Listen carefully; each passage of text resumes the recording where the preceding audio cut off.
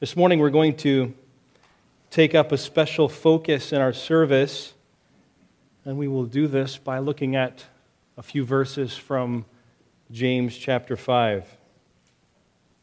I'd like to read, even though we'll be focusing on verses 16 through 18, I'd like to read together verses 13 through 18. Let's read this together in unison.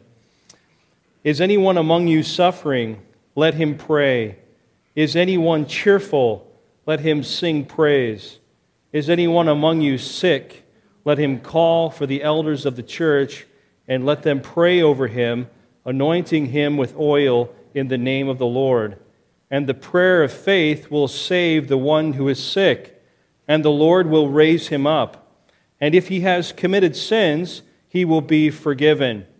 Therefore, confess your sins to one another, and pray for one another, that you may be healed. The prayer of a righteous person has great power as it is working. Elijah was a man with a nature like ours, and he prayed fervently that it might not rain. And for 3 years and 6 months it did not rain on the earth. Then he prayed again, and heaven gave rain, and the earth bore its fruit. Please join me in prayer.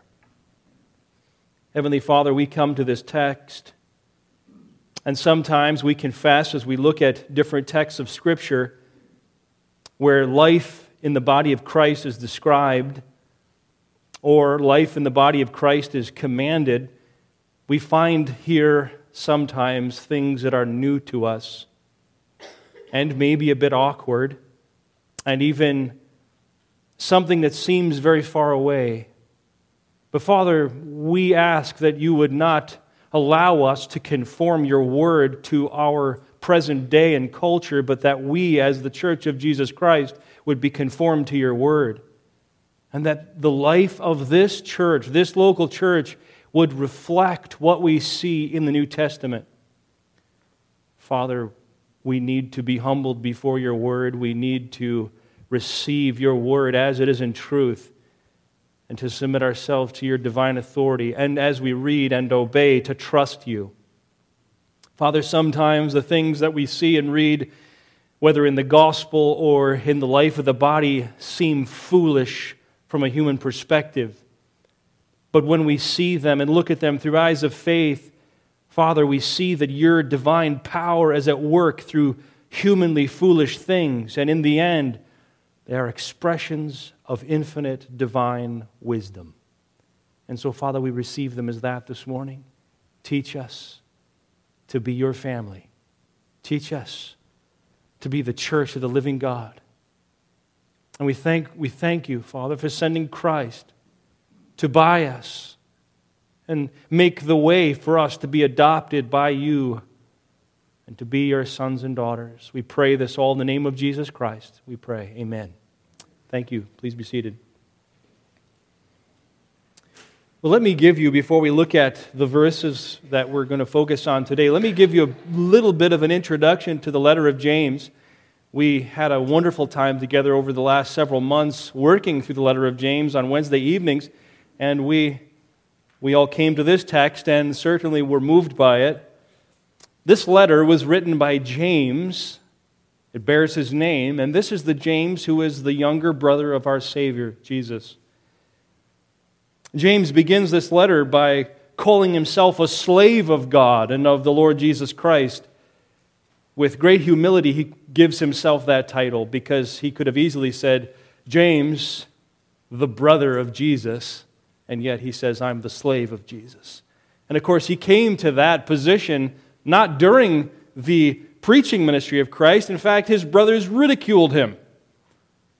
But only after Christ was raised from the dead was James enlightened and became a faithful servant of his older brother.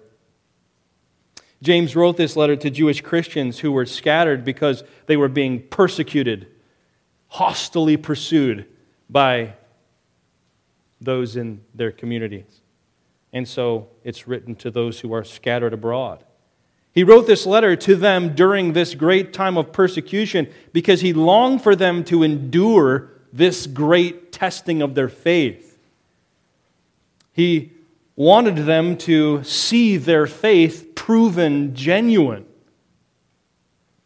He wanted them to see that whether or not they had, through this trial, saving, genuine, living faith, and then if they did, to have their faith purified and matured, made whole through the fire of affliction.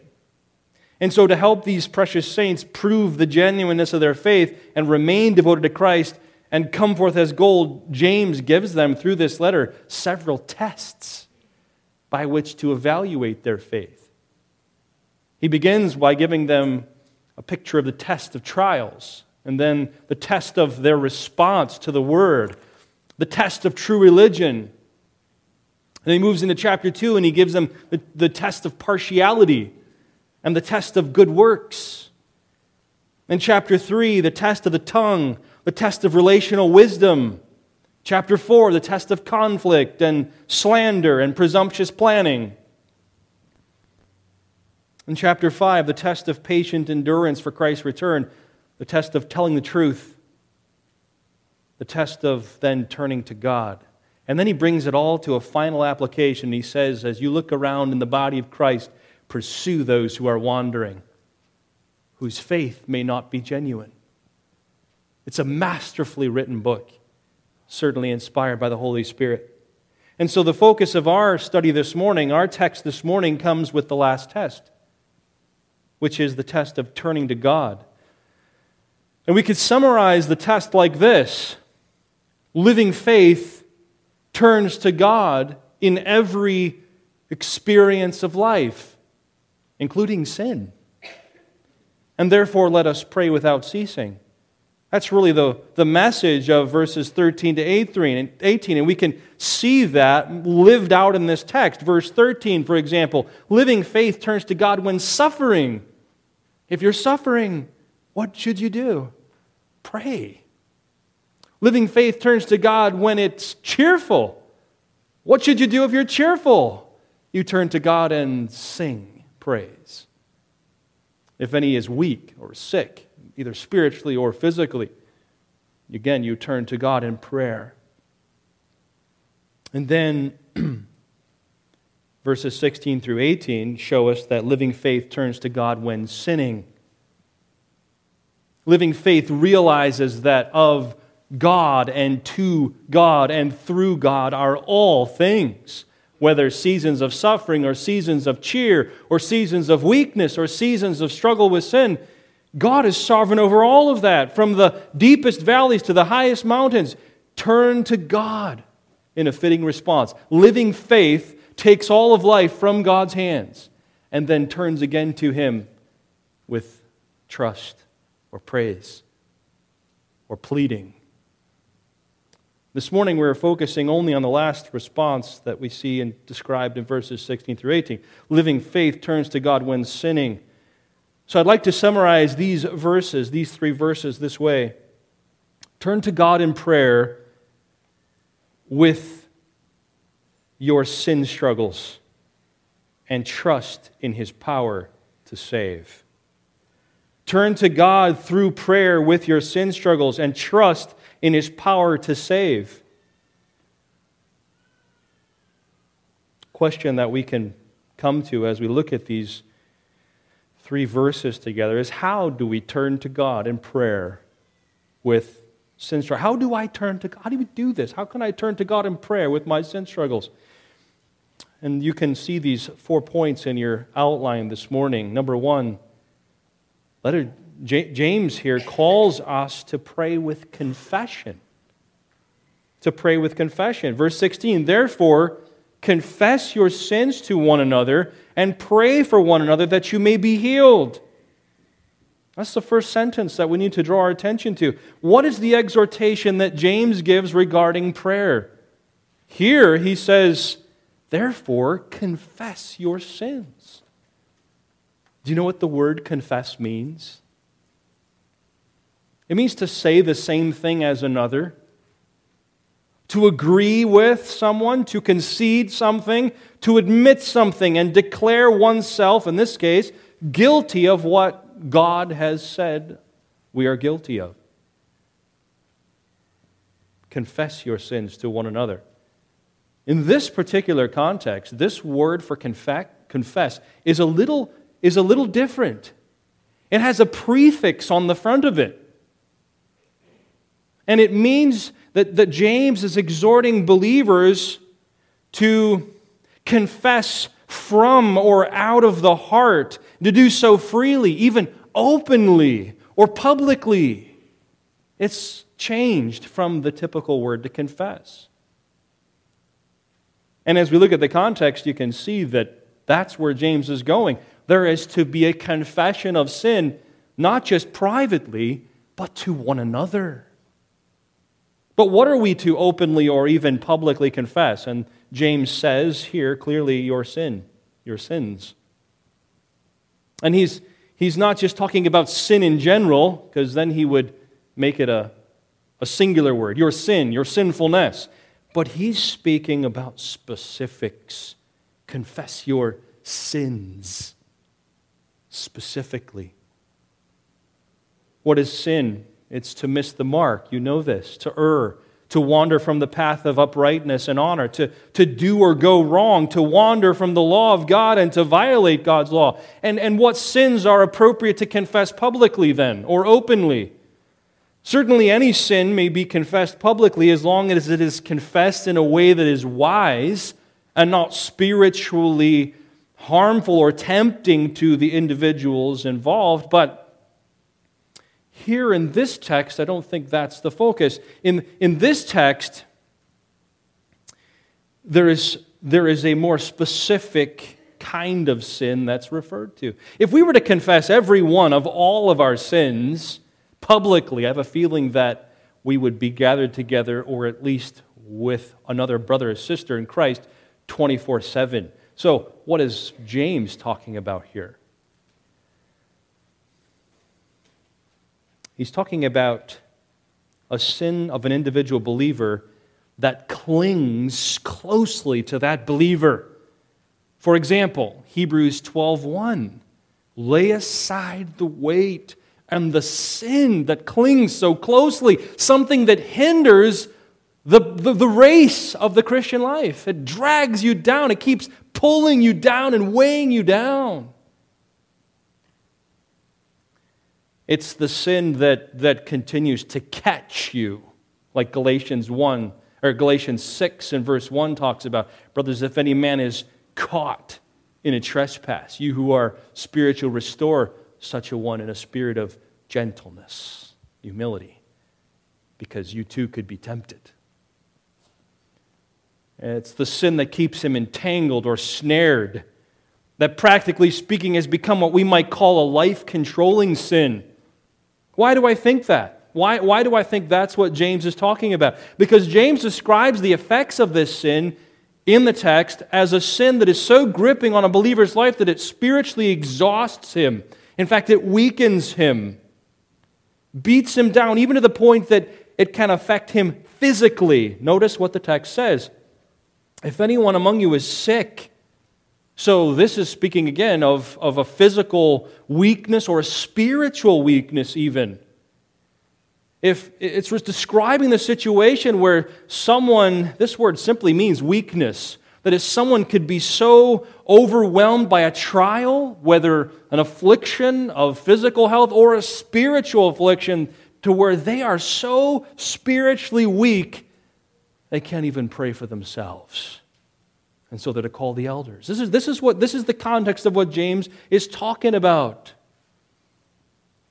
And so in this case, what is called for is a confession of sin to other people.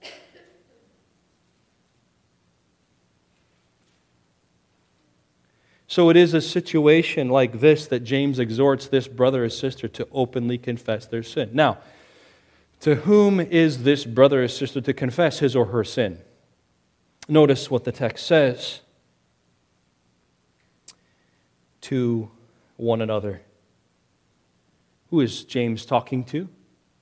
Again, we know he's talking to the church, right? He's talking to brothers and sisters who are scattered because of Christian persecution. He's talking to the church. This is the context of this is the body of Christ. Other members of the body of Christ. This is a command that is to be uniquely exercised among the members of the body of Christ, other believers only. You don't entrust this sort of intimacy to anyone in the community. This is the family of God. One member confessing his or her sin openly, honestly, humbly to another member or other members of Christ's church. It's a family matter. This is only for the household of God. And this could happen appropriately in various ways. James doesn't tell us what the context in terms of number or group is. It could be 1 to 1. It could be 1 to a small group. It could be 1 to close and trusted friends. It could be 1 even to the gathered body of Christ. The point is to confess your sin openly to one another when you have reached a place where you have been greatly weakened in a battle with temptation and sin. Depends on the particular situation and need. Now, I have 2 questions that need to be addressed at this point as we think about confessing our sin to one another. What gives us the spiritual freedom to do something like this? Do you feel that? Like, wow, that's... Someone might say, I could never tell others my sin struggles. Yes, I'm exhausted with it. I'm sick of it. I'm tired of this sin issue. It keeps getting its hooks in me. I want to be free from it, but they would know me in a way that would make things awkward. They would think differently about me. I know they would. And be condescending and condemning toward me. Whenever they would see me again, they would identify me with that sin. Can you think that through with me? We've probably all had thoughts like that. How would you answer someone with those struggles? And truly, the answer is the gospel. The body of Christ is a gospel community. The church of Jesus Christ is the only gathering of people in the world where the gospel and its powerful effects reign supreme. We can confess our sin openly because there is therefore now no condemnation to those who are in Christ Jesus. This open confession is not a battle for forgiveness versus condemnation. This is a battle for freedom from the practice of certain sins, knowing that we are already righteous before God. God sees us all, if we are His, in Christ. God sees us as righteous in Christ. God already sees us as forgiven in Christ. He sees us as His loved ones, His sons, His daughters in Christ. God sees us as His workmanship in Christ. We're no longer identified by our sin, but only identified in our Savior. Therefore, that's how the family of God sees each other.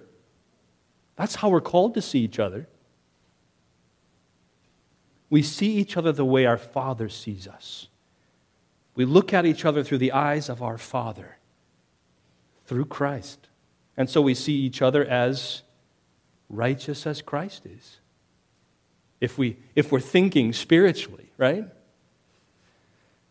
We see each other as already forgiven, as identified with Christ, as brothers and sisters loved, as God's workmanship still in progress, and we long together and work together by God's grace to be free even from the practice of sin, especially those sins that beset us. This is to be a community that is rich with gospel mindset, and therefore there is a freedom to talk about things that we struggle with.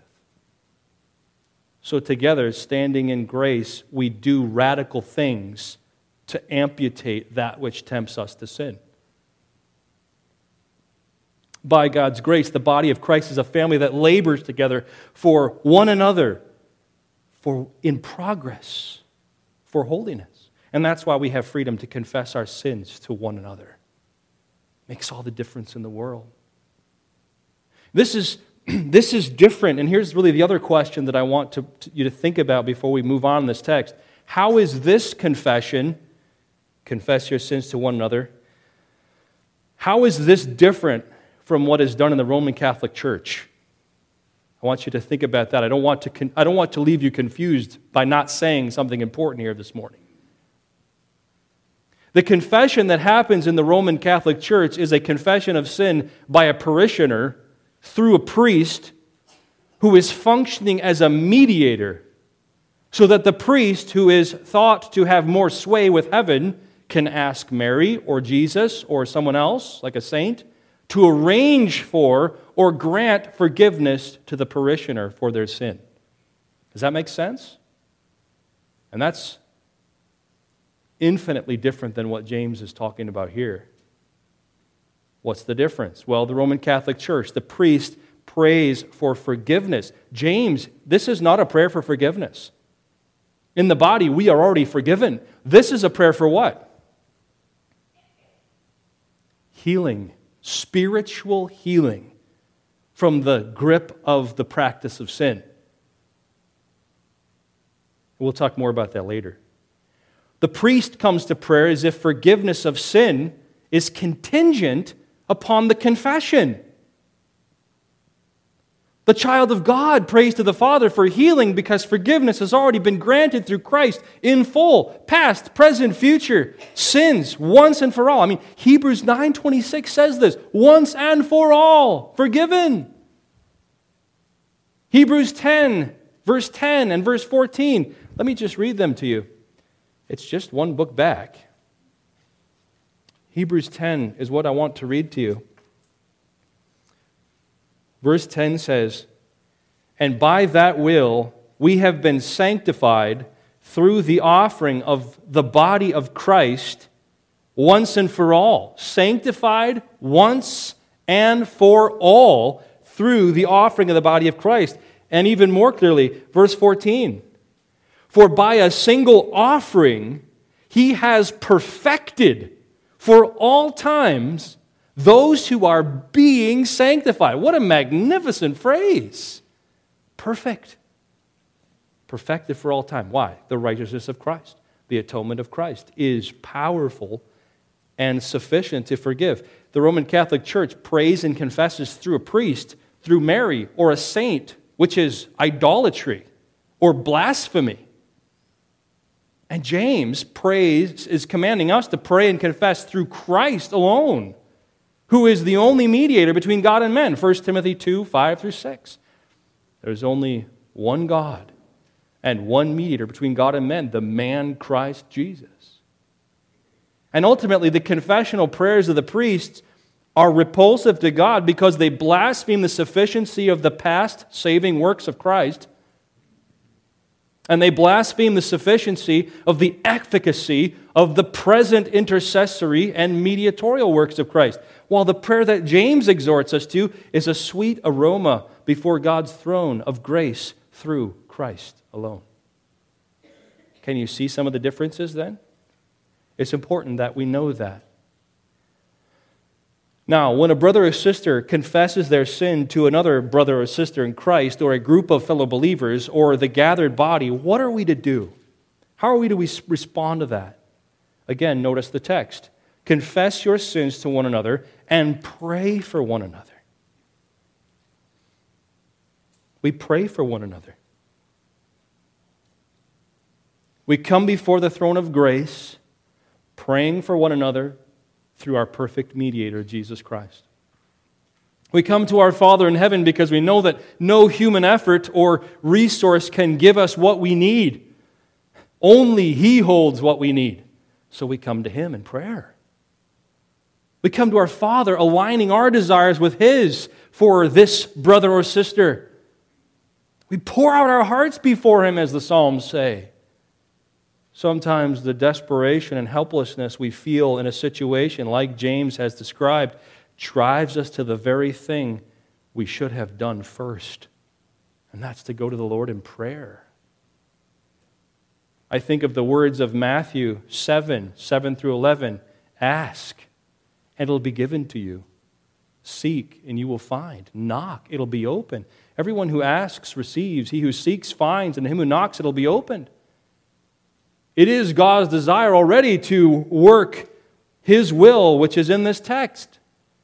And wouldn't it be His delight that we ask for it? So, by way of application, do we confess our besetting sins to one another like this? Do we pray for one another like this? Are we so mindful of Christ and fed up with our sin and trusting of His grace that we make this kind of response to our besetting sins a priority? Who are we in relationship to these things? Who is our Christ? Who is He to us? What holds us back from such a faith-filled, radical, if you will, it's not really, response to besetting sins? So I exhort all of us from this day and forward to take this command to heart, and by God's grace, through faith, obey it when it is fitting. This is the way that God has designed to work in our lives when sin overwhelms us. So He calls us to trust Him. That's why I prayed what I did at the beginning. Sometimes these things sound foolish. They don't sound like they're going to work. But this is what God has said. And He's chosen to work in our lives in such a way that brings Him glory. Will we trust Him? By faith, like children. So let us turn to God through prayer with our sin struggles and trust in His power to save. All right, when we pray for one another like this, what should we pray for? Number 2, this morning, pray with purpose. So pray with confession, number 1. 2, pray with purpose. And you can see that in the last half of this sentence. You're praying that you may be healed. Confess your sins to one another and pray for one another that you may be healed. We pray that the Lord would grant healing to our overwhelmed, weakened brother or sister. What does that word mean, healed? It's a good word here because this is a word that Jesus often used. James, I would suspect, is thinking of the power of his brother at work in the world. Healed means cured, made whole, but it can also mean being freed from errors and sins to bring about salvation, deliverance, rescue. Sometimes this word is used in a physical sense. It is often used in the context of Jesus' earthly miracles. But it's also used in a spiritual sense. For example, Jesus uses this word to describe His longings for His people Israel. When He came and spoke to them, He said, I want them to have eyes to see and ears to hear and a heart to understand so that they would turn and I would what? Heal them. That's the same word. And clearly James is exhorting us to pray for spiritual healing from the infection of a particular sin in the life of a brother or sister in Christ that is weakening them. Now we must be clear about this. James is not saying that a true brother or believer can lose his or her salvation because of a difficult struggle with sin, and therefore what is needed is a prayer for salvation to be restored. That's not this. The Bible knows nothing of lost and restored salvation. Once you have it, true salvation, you have it. It's God's work. You don't use your own effort to get it from God, nor does your effort cause you to keep it. It's God's work in you. You can search cover to cover, and there's absolutely nothing about losing and regaining salvation in the Scriptures. But what is clearly taught in the Scripture, and what James is referring to, is the struggle that a believer can experience in his or her fight against the practice of sin. When a sinner is truly saved by grace through faith in Christ and born again by the Holy Spirit, this is what they will experience. They will experience a different heart posture or a response or attitude toward their own sin. That is true of every believer. When you're born again, you begin to respond differently to your sin. You'll begin to hate that which you once loved. You'll begin to love that which you once hated. So every true believer born from above will begin to hate their own sin, and yet they'll struggle to avoid it, and they'll struggle to obey Christ. The very presence of the struggle is an indication that they have a new heart, because now there's a war going on about sin within them. Just like Paul said, what I want to do, I am weak to do. And what I don't want to do, that's what I find myself doing. That's a war. That is a new war that happens in the life of a believer. And for various reasons, such as it could be neglect of the means of grace that God has provided to us, like the Word and prayer and preaching and singing and Lord's Supper and fellowship. It could be various reasons. Or maybe not those things. A believer can be gripped by a particular besetting sin and grow spiritually weak and sick, if you will. That's possible according to what James is describing. And it is in that place of weakness that James exhorts the struggling believer to confess his or her sin to other believers, and James exhorts God's people to pray with purpose, to pray for spiritual healing. It's like we're to get down on our knees, as it were, and beg God to deliver our brother or sister from this particular sinful entanglement that has overwhelmed him or her. Forgiveness is already granted. Salvation is secure. And for that we thank our Heavenly Father and our Lord Jesus Christ. But sometimes we need more than that in the moment. We need healing. We need deliverance. We need the deliverance from the affliction of temptation, the effects of sin. We want increasing freedom from the practice of a particular sin, don't we sometimes? I want to be done with this. And so God has chosen by His sovereign grace to grant that healing through the prayers of His people. And just like Jeremy read this morning, Psalm 51, I had that as the example. What a fantastic prayer to pray for one another. It's all founded in the loving kindness of God. God, have mercy on me. Wash me. David is speaking in that particular psalm so many times. He says, wash me, cleanse me, purify me. He's speaking of the process that it will require to deliver him from his particular sin struggle. So when a brother or sister in Christ who is struggling to be free of a sin comes to ask you for help, will you remember the Spirit's instruction to you here in this text? When a brother or sister comes to you, will you turn to God in prayer for healing from the practice of that sin and its effects? Sometimes it's so easy for us just to try to find all kinds of human solutions to sin and forget what God has chosen to work through. As believers, prayer in faith for healing from sin is truly the one response from which all of our other responses to our sin struggle should flow. So let us turn to God through prayer with our sin struggles and trust in His power to save. Now, thirdly, this morning, as we pray for our sin-entangled brother or sister, why would we turn to God in prayer for healing? And the text is quite clear on this. Because of the power of God. Power is what we need. Strength, divine ability to heal and free from this entanglement.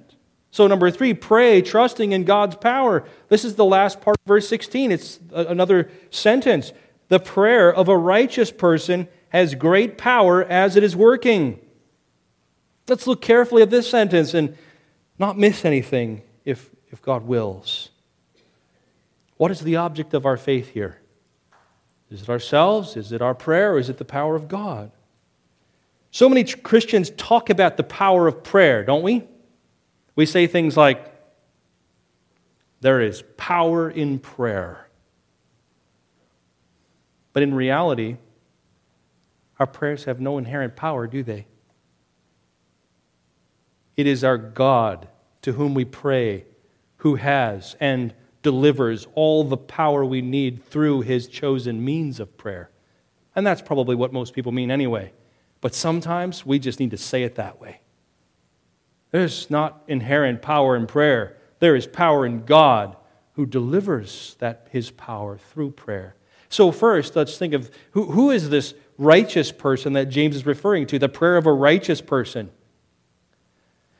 Well, first, it is certainly a believer for two reasons. One, because every believer in Christ has been declared righteous, right? Legally righteous by grace through faith in the vicarious life, death, and resurrection of Jesus Christ. But secondly, because it is other believers who are to pray for the spiritual healing of this sin-snared brother or sister who has openly confessed their sin. Pray for one another. This is a believer atmosphere here. It is a believer who at that place in his or her life is walking in spiritual maturity. I think that's what righteous refers to as well. Walking in spiritual maturity, not entangled and overwhelmed in a life of controlling, spiritual, debilitating struggles with sin. The reason I say that is because that's how Galatians describes it as well. Galatians chapter 6, verse 1 says, "Brothers, if anyone is caught in any transgression, you who are spiritual," same idea, you who are spiritual, you who are mature in the Lord, should restore him in a spirit of gentleness. But keep watch on yourself, lest you too be tempted. This isn't a call for any kind of arrogance. Right? This is still a call to humility. If you have become spiritually mature by the grace of God, you should at the same time, and that's part of the spiritual maturity, you know that you could fall at any point, that you are a human, just like anyone else. And so you come with that sort of humility. So in summary, the righteous person is a believer who is walking in spiritual maturity. And a subset of that could certainly be an elder, because that's what James says earlier. The one who is weakened by even a struggle with sin is to call the elders of the church to pray over him. Now, as mature believers gather to pray for their sin-snared brother and sister, what should be expected? The prayer. The prayer. This is the word for prayer here is different than the word up here for prayer. This word for prayer is the word for supplication. Pleading, petitioning, a faith-filled begging of God to work because you know that you have nothing and He has everything. See, this word up here is a general word for prayer that can include worship and praise and thanksgiving and intercession, any sort of petition for prayer, but this word here is unique. It is coming to God like a beggar,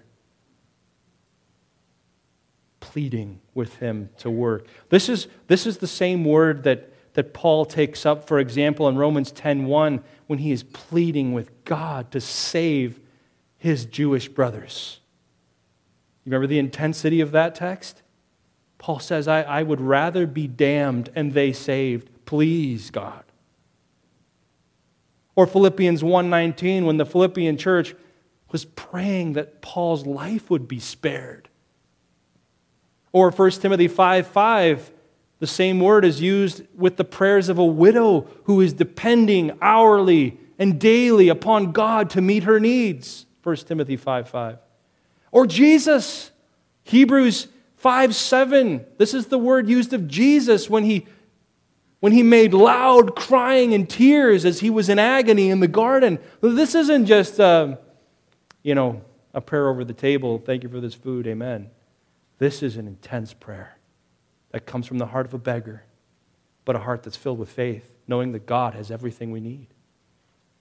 I love the illustration given in Luke chapter 11, 5-13, where a friend goes to another friend's house because he's had a guest come in the middle of the night and he has nothing to give him. So he goes to the friend and he pounds on his door in the middle of the night, and the friend in the house keeps telling him, go away, we're asleep. And he keeps pounding and he keeps pounding until that other friend comes down and gives him what he asks for. And so upon that story, Jesus says, ask. Your Father loves to give the Holy Spirit to those who ask. Ask. Asking with a beggar's heart is not a form of unbelief. Asking with a beggar's heart is faith because you realize you have nothing and God has everything. And it's not a manipulative prayer of God to God, like Jesus talks about. You think by your many words you're going to get what you want. No. This is coming to God based on His will and promises already and saying, God, you've told me as your child you will give this. Please, I need you. This is the heart of a beggar. And so James goes on to say that this prayer has great power as it is working. What does that mean? Has great power. It means it's strong. It's able to do and accomplish much. In fact, I love the comparison here. This is the same word used in Acts 19:20 where Luke describes the advance of the Word of God to the ministry of Paul, and he says the Word of God was overcoming and prevailing. That's the same idea. We need the power of God to come and overcome and prevail in the life of a sin-snared brother or sister. And that's what we expect. That's what we pray for. That's the purpose for which we pray, and that is what is to be expected. How can our puny prayers, our bumbling begging, have such power, though? How could it have such power to overcome and prevail over sin like that? And that's what the last phrase shows us. The prayer of the righteous person has great power as it is working. All right. I want you to get this point. It's just so important. Maybe the most important point of the text, or one of them. You've got to have your grammar caps on, though. This word appears in the original form, and it could be taken either in a middle voice or a passive voice. All right, what does that mean? If it's a middle voice, then it would be translated as it is working, just as it is here. And then it refers to the spiritual energy of the righteous person that moves him to continue to pray until the petition is answered. So you envision a righteous person working, spiritually working out this prayer with great vigor and fervency. And God says that has great power.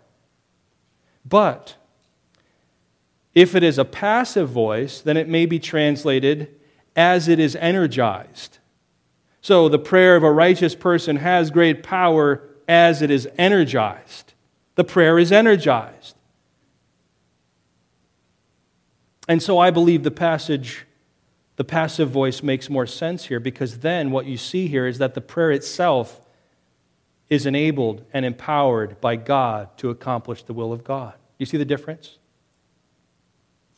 So in summary, God energizes His people through the Holy Spirit to pray for one another so that His will is powerfully performed in their lives through the instrument of prayer. And so as you gather around a sin-snared person, this is what we should expect. You can't make this happen, but you walk into it by faith, expecting God to fulfill His word. And that's certainly part of the application of Romans 8, 26 through 30. I want you to please draw the connection between Romans 8, 26 through 30 and James 5, 16 to 18. Listen, likewise the Spirit helps us in our what? Weakness. James talks about weakness. We don't even know what to pray for as we ought. Could spiritual weakness get you to the place where you don't even know what to pray for? Especially when it comes to a struggle with sin? Of course. But the Spirit Himself intercedes for us with groanings too deep for words. There is the enabling of the Spirit in our prayer. And He who searches hearts knows what is the mind of the Spirit, because the Spirit intercedes for the saints according to the will of God. And what is the Spirit after? What is God after through the prayer and through these times of confession? We know that for those who love God, all things work together for good. For those who are called according to His purpose. What is that good? What is the purpose? Well, it's this. For those whom He foreknew, He also predestined to be conformed to the image of His Son. Isn't that the whole point of praying this? That this brother or sister who's sin-snared would be conformed to the image of the Son, in order that he might be the firstborn among many brothers. And those whom He predestined, He called. And those whom He called, He justified. And those whom He justified, He glorified. The prayers of mature believers, as James has described here, for their brother or sister in Christ who is sin-snared, accomplishes much to bring about spiritual healing because their prayers are enabled by the power of God. And God delights to enable their prayers and sends His power to overcome and prevail in the sin struggle, because that is already His glorious will for every one of His precious people. Do you see how it all fits together? What shall we say then to these things? Right? We could go on. If God is for us, who can be against us? He who did not spare His own Son, but gave Him up for us all, how will He not also with Him graciously give us all things? Who shall bring any charge against God's elect? It's God who justifies. Who is to condemn? Jesus Christ is the one who died, more than that, who was raised, who is at the right hand of God, who indeed is interceding for us. Think of that. You're praying for one another as Christ is praying for you. Who shall separate us from the love of Christ? Nothing. No, in all these things we are more than conquerors through Him who loved us. Nothing else in all creation will be able to separate us from the love of God in Christ Jesus our Lord. There's nothing, not even a vicious struggle with sin, that can separate us from the saving love of God toward us in Christ. And that's why God empowers the prayers of His people to be the instrument through which He grants spiritual healing to His sin-snared children. And then He gets all the glory. So let's pray, dear ones, like this. Let's pray with purpose. Let's pray trusting in God's power. Now, finally, this morning, as you're listening to this message, you may be thinking, I can't pray like that for another believer. I'm not that strong in my faith. I don't know if I can pray like that. To you, I say, welcome to the family. Number 4, pray focusing on God's promises and power, not your own weakness. Pray focusing on God's promises and power, not your own weakness.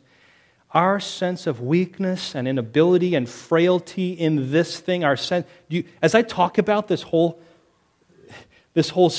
text here, don't you get a feeling like you're not in control of this thing? It's exactly the way we should feel. Like this is all in God's hands. And so that's exactly what James is addressing, our sense of weakness, inability, frailty. And that's why he's inspired to write this last 2 verses. Elijah was a man with a nature like ours, and he prayed fervently that it might not rain. And for 3 years and 6 months it did not rain on the earth. And he prayed again, and heaven gave rain, and the earth bore its fruit. Think about this, dear ones. Who among us is sufficient in themselves to be useful to God in anything? None of us. Who in themselves could be an ambassador, is able to be an ambassador for Christ and compel others to be reconciled to God?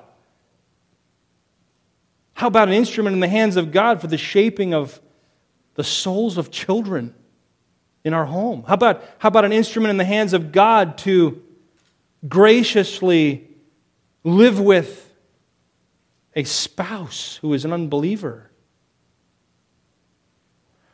Who in themselves can pray for the spiritual healing of a fellow believer from the effects of diabolical temptation and the snare of sin? Not one of us in ourselves, right? But I think God, our being useful to God to accomplish His will, is not dependent on our weaknesses. It's not on our strength even. It's all dependent on His power at work in us and through us. So then the focus of our prayers of faith in this context, and any context certainly, must be turned completely away from ourselves and placed upon God's power and God's promises to us. And that's why James refers to Elijah. He says, Elijah was a man with a nature just like ours. You mean he wasn't a superhuman prophet dude? No. He was a man with a nature just like ours. He was no different than we are. He had the same human nature that we do, with the same struggles and feelings and desires and experiences and weaknesses. And you could just read through the Kings and find that out. Do you remember when Elijah was discouraged and self-pitying? And he said, God, I'm the only one around like this. Just kill me. Right? He was at bottom. And God ministered to him. Right? He was a man with a nature like ours. But in this case, James says, he prayed fervently. It really looks like a Hebrewism here. It says he prayed praying. That means he was really praying, right? He was pouring his heart out to God. He didn't hold back. He was pouring himself out to the Lord in prayer. In spite of his humanness, he expressed his prayer to God through fervency and urgency and intensity and desperation. In his human struggles and weaknesses, he became desperate for God to work. And so he prayed like a beggar, like the text says to. And look what happened. He prayed that it might not rain, and it did not rain for 3 years and 6 months. Then he prayed again, and the heavens gave rain. What is this about? Would you turn with me in your Bibles to Deuteronomy chapter 11?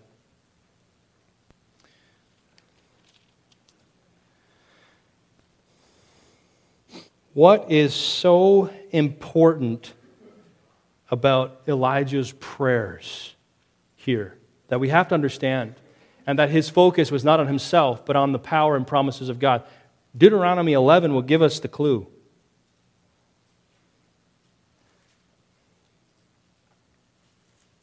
Deuteronomy 11, verse 13 through 17. God is speaking to his people, and he says, if you will indeed obey my commands that I command you today, to love the Lord your God and to serve him with all your heart and with all your soul, he will give the rain for your land in its season, the early rain and the latter rain, that you may gather in your grain and your wine and your oil. And he will give grass in your fields for your livestock, and you shall eat and be full. Take care lest your heart be hardened, and you turn aside and serve other gods and worship them. Then the anger of the Lord will be kindled against you, and he will shut up the heavens, so that there will be no rain, and the land will yield no fruit, and you will perish quickly off the good land that the Lord is giving you. Wow. Now we've got something to work with here. All right. So what was going on in Israel during the days of Elijah?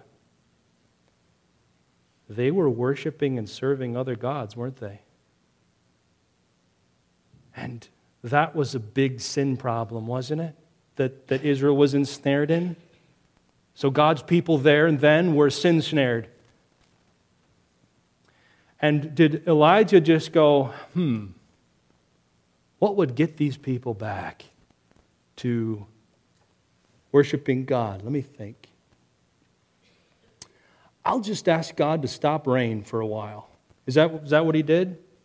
No. God had already promised this. God had already clearly promised his people, if you will continue to faithfully worship and love me, I'll meet your needs. I'll provide for you. But the moment you turn to false gods to manipulate this false god idol to get what you want, you know what I'm going to do? I'm going to shut up the heavens so that you turn back to me. So Elijah knew that. He knew Deuteronomy. And you know what he did? He prayed that God would fulfill his promises in order to bring his people back to worshiping him. Do you see the connection now? It's not that Elijah is some sort of superhuman prayer warrior.